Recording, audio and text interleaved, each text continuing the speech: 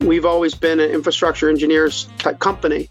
And as we grow and compete in this new larger market, we need a more diverse portfolio.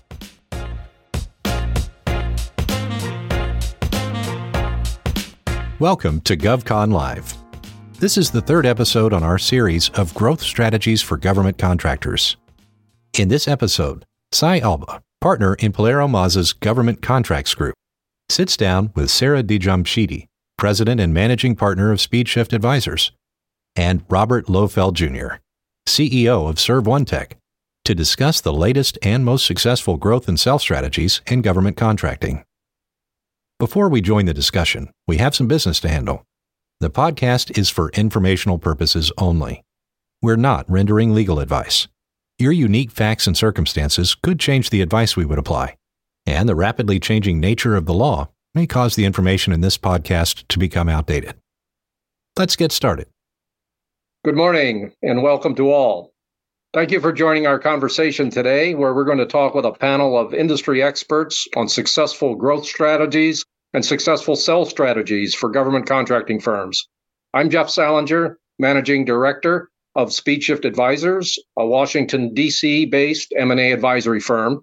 And I'll be the moderator as we hear three perspectives from this blue ribbon panel on how to achieve successful acquisitions and exits in the GovCon arena. So I will try to keep an eye on the question box. So as we go through this, if you have questions, please type them in. We'll try to get answers to you. Let me introduce you to your panelists. Robert Lofeld Jr. is the founder and CEO of Serve1Tech, LLC, headquartered in Woodbridge, Virginia. He's an industry leader with over 25 years of experience in IT facilities design and integration, IT strategy, and large-scale performance-based program management. Bob is responsible for developing and executing long-term strategies, managing company operations, and serving as the primary representative for investors and stakeholders. For over a decade, Serve1Tech has provided information technology, cloud, cybersecurity, engineering, C5ISR, and program management support services to government and commercial customers. Welcome, Bob. Thank you. Glad to be here. Sarah Jamshidi is the president and managing partner of SpeedShift Advisors, a boutique M&A advisory firm that combines entrepreneurial spirit, industry knowledge, and deal execution expertise to provide unique solutions to lower middle market firms. With more than 2 decades of helping 300 plus companies with startup, growth, turnaround, and strategy, as well as M&A, she brings an innovative and holistic approach to growth and exit strategy for her clients. As an investment banker, Sarah helps her clients with successful sell and buy-side M&A and capital formation engagements. Great to have you here, Sarah. Thank you. Pleasure being here. Sai Alba is a partner in Polaro Mazza's Government Contracts Group. He counsels clients on a broad range of government contracting matters, focusing on compliance with regulations, governing SBA small business programs, structuring teaming, joint venture, and mentor-protege agreements, and prosecuting and defending bid protests, small business size and status protests, and appeals, working closely with the firm's business and transactions groups. Sai assists federal contractors in structuring mergers and acquisitions, corporate restructurings, and partner buyouts to ensure these transactions meet the client's objectives and are compliant with federal procurement laws and regulations. Welcome, Sai. Thank you. So let's get started with a discussion about growth by acquisition and the valuation metrics that are most important there. So Bob, we'll start with you from a buyer's perspective. Where does M&A fit as part of a corporate growth strategy, and what characteristics of a target firm are important to you? So great question. So I think when most companies get somewhere between 30 and 70 million, they cross the chasm of small business. Hopefully it's done with some foresight.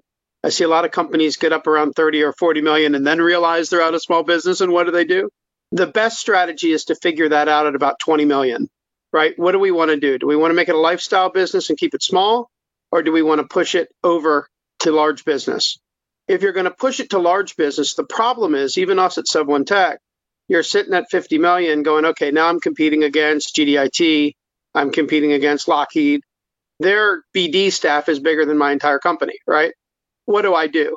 So mergers and acquisitions become, in my opinion, a way of life to get up over that hurdle to where you can start competing.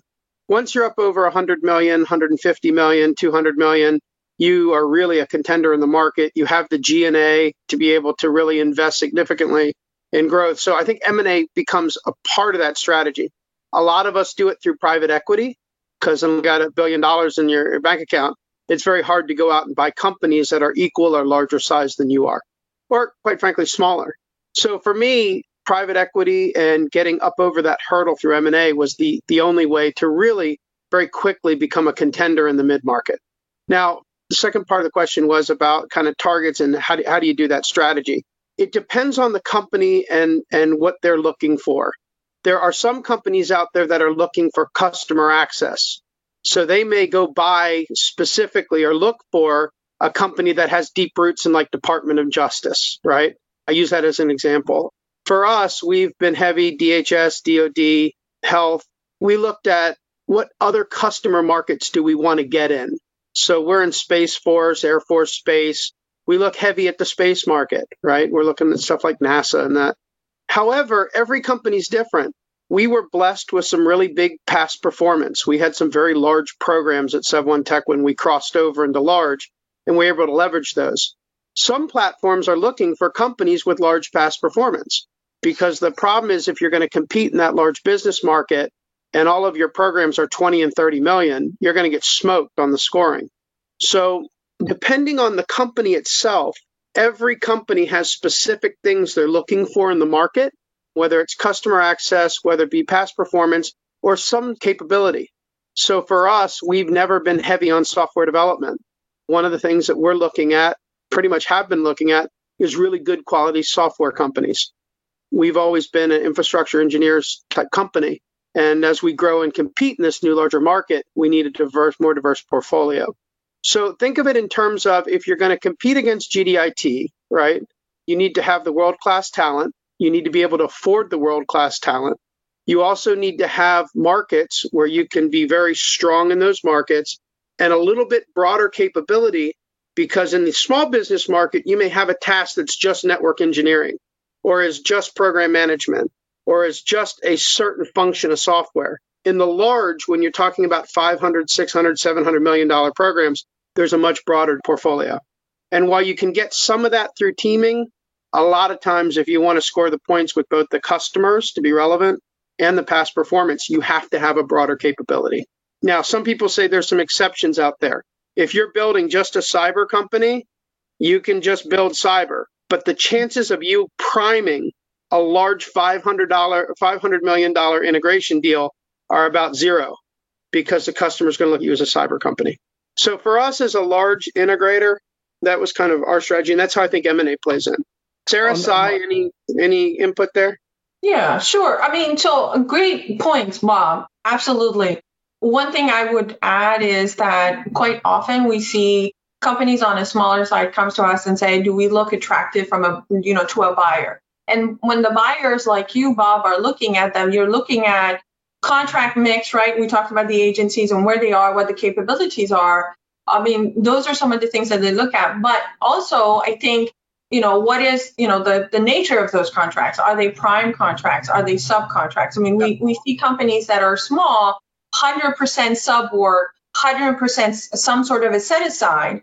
Then obviously the buyer universe for that is very small, right? Can you still sell? Yes, but the buyer universe for that is small. So, and then, getting to other layers of it, as well, right, Bob?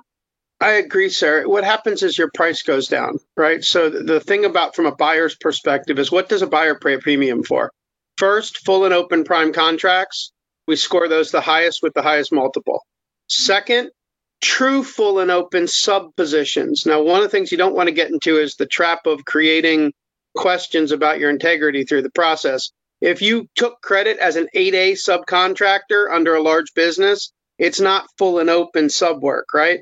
Because if you're 40% of that task and a large buys you, the large is going to go, hey, I'm not meeting my small business, right? I'm going to go ahead and kill you off of there. unless you get a good prime that'll work with you, because the IDIQ, they're meeting their goals. So those are the number one, full and open prime is the way to go. I'm a big fan of IT 70. If you have a customer that loves you, usually you can get them to push something to large. The other thing I would say is in the pecking order of pricing small business, unrestricted small business, which means without a designator, will always get more of a premium than 8A, HUBZone, or woman-owned. Why? Because it is like trying to get someone to voluntarily sign up for 3 root canals to get something out of an 8A track, right? No contracting officer wants to do it. In the small business unrestricted, you get a good customer, you can push that to large. It's been my experience. So if your book is 100% 8A, there are buyers out there, Alaskan natives, Hawaiian natives, right? People that can go ahead and do that. Now, if you have a lot of set aside and you're preparing to be a platform, which means you're looking for a PE to make an equity investment in you to scale you up like we did, then your focus has to be really on the internal mechanisms in the company, the management team, and demonstrating that you can very quickly scale both your management team and your infrastructure from 50 to 250 million inside 24 to 36 months. And that's another premium that you look at. Is it a really mature management team, or is it a company tuned that their EBITDA is at their highest point so they can get the most of whatever multiple they get on the way out? Depends on what you're trying to do. I mean, those are pretty interesting valuation metrics. Have those changed over time? Do you see them changing going forward, or are those staying sort of constant? Cy, what do you think? I see them right now. The market's frothy. I mean, the market's good. Yeah, I think it's been pretty hot right now. I don't know how much of that is just because of where we are or because of the rumors of tax law changes or whatnot. Who knows? But yeah, there's a lot of activity happening right now. It's just been kind of crazy. And I've also seen some interest from private equity firms that are doing their first acquisition or it's like a new fund, even if they have potentially other funds. It can be set up in a way that avoids affiliation with potentially some of the other funds that they might have, depending on their setup. And if you have a private equity firm like that and they're doing their first acquisition, assuming you're not 8A or say serviceable vet or woman-owned, but if you have just standard small business contracts, I've seen a lot of interest there as well, because when that first acquisition happens from that fund, they're a small business if they're set up the right way. And so when they buy you, they're going to be able to recertify as small. And there's no risk then that you're losing things and you sort of get the investment and you're still a small business. The problem starts to come up right when that fund does their second or third or fourth acquisition. Then you have to start worrying about affiliation issues. Again, it depends on how they're set up. But the ones that are really getting into this space and thinking about it have high interest in some of that stuff because it can be high profit margin and it gives them some runway while they figure out where to put their capital next. And so that's one thing I've seen.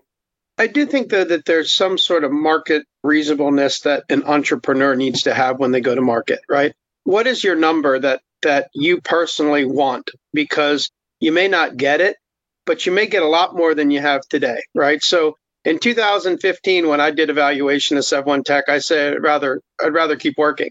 In 2019, it was at a point where I'm like, okay, hey, this makes sense for the business, and I need it now because I'm over a large market. But when you're talking about even a book that's all 8A work and all 8A prime, getting a 4 times earnings, right, or whatever you can get out of it, it's a lot more money than 90% of America is going to get out of a transaction. So if you go to the market with that kind of company and think you're going to get 10 times, you're going to be very disappointed. There's great advisors out there that you can talk to that will give you what the markets are on your book. But you can't assume because one guy got 9 times, you're going to get 9 times, because it also depends on the buyer. If you're exactly what the buyer likes, right, they may pay a premium on that. If you're not, they may go, God, you're nice people, but man, we can't afford to do that because it doesn't fit in with our strategy and we don't know how to return an ROI. Because the day after that transaction closes, the buyer now has to make a 1 + 1 = 3 or 4 out of that to pay back all of the money that they just put to you in a check. So I just always advise folks, talk to folks about your business early. Don't be like, hey, the tax laws changed, hurry up and put me on market, because that's usually a disaster. It's 24 months before you're thinking about it, in my opinion. And that's the thing. Sometimes we have people who come to us and they say, I want to sell yesterday, get me out, right? But they haven't done any of the prep work and everything. And then they have heard of a transaction and they think that multiple applies to me, right? And I would like that. Except the contract mix, everything else is different, right? And that's the number that they have. So I think you hit on a couple of good points, and that is get early, get ready, get your books in order, figure out what your company is worth, track it, right? And just sort of be realistic in terms of what's happening in the marketplace so you know what to expect, right? And then surround yourself with the right advisors who can just help you guide through that. So yeah, absolutely. I mean, but I can't tell you how many times we have people who come to us and they say, here where I am, I'm 100% set aside, 100% sub work in this kind of services, which quite frankly, it's not in the hotspot, of the activity. And I want, a 7 to 10 multiple. That's kind of what I have my hopes for, and that's what I'm planning my retirement on. And, it just doesn't work like that. It's like Key W going at 17 times. Well, if you're all cyber in every major intel agency, you got a good shot at a great premium. But if you're not a cyber intel in all the hot spots with massive prime contracts, you're probably not going to get 17 times, right? There are legends out there that go at crazy multiples, but it's because it fits with the buyer's strategy, right? And they'll pay a premium for that. Hey, Sai, you got a question in here where they said they've heard of PEs acquiring companies with small business set aside and maintaining those contracts. At a high level, how are those transactions structured? How are they buying it so that they still get to do it? Is that minority held? So I think there's probably three things. What I was talking about earlier is just happened to be, and this is something you probably don't have insight in as a seller, but how the whole PE firm is structured. And in theory, if they're siloed enough or each fund has different controlling individuals, there might not be affiliation. If it's their first acquisition and that fund is sort of siloed, they can do the acquisition and you're affiliated with the fund, but the fund has $0 in revenue. Zero people. Yeah. So, Sai, their banker might know that, right? Their banker might know how they're structured. Yeah, that's right. I think another thing, though, could be I've done 49% acquisitions before where the other 51% is done as convertible debt. And as long as the seller has the ability to pay off the convertible debt, which is some risk, but I've done it with PE firms. So I know a few times. So I know the PE firms that are educated in this GovCon area are willing to take that kind of risk. If you have the ability as the seller to pay off the debt instead of letting it convert, and it's in your control, not just 5 years from now it'll convert. 5 years from now, there might be some balloon payment that's too much for the person to pay. But in theory, they have the ability to pay it off. Then you can avoid the present effect rule so that transaction, when you do it, say 2 years ago or 5 years ago or whatever, it's not treated as being 100% acquisition. It's only a 49% acquisition. And then even if 2 years, 5 years, whatever, the person doesn't pay off the debt and it converts, it's only at that point where you trigger the affiliation issue, not earlier on. And that gives you some of the runway. When there's a will, there's a way to figure it out. That's awesome, Si. I learn something every time I do one with you. That's great. Sorry, Jeff. We went on a tangent there. Go ahead. Keep us in line. Just fine. So I do want to come back just to the market a little bit more. And Sarah, I know your firm sees buyers seeking acquisitions and sellers seeking exits. What does the market look like from where you're sitting today? More active, less active than in the past? What's driving the activity?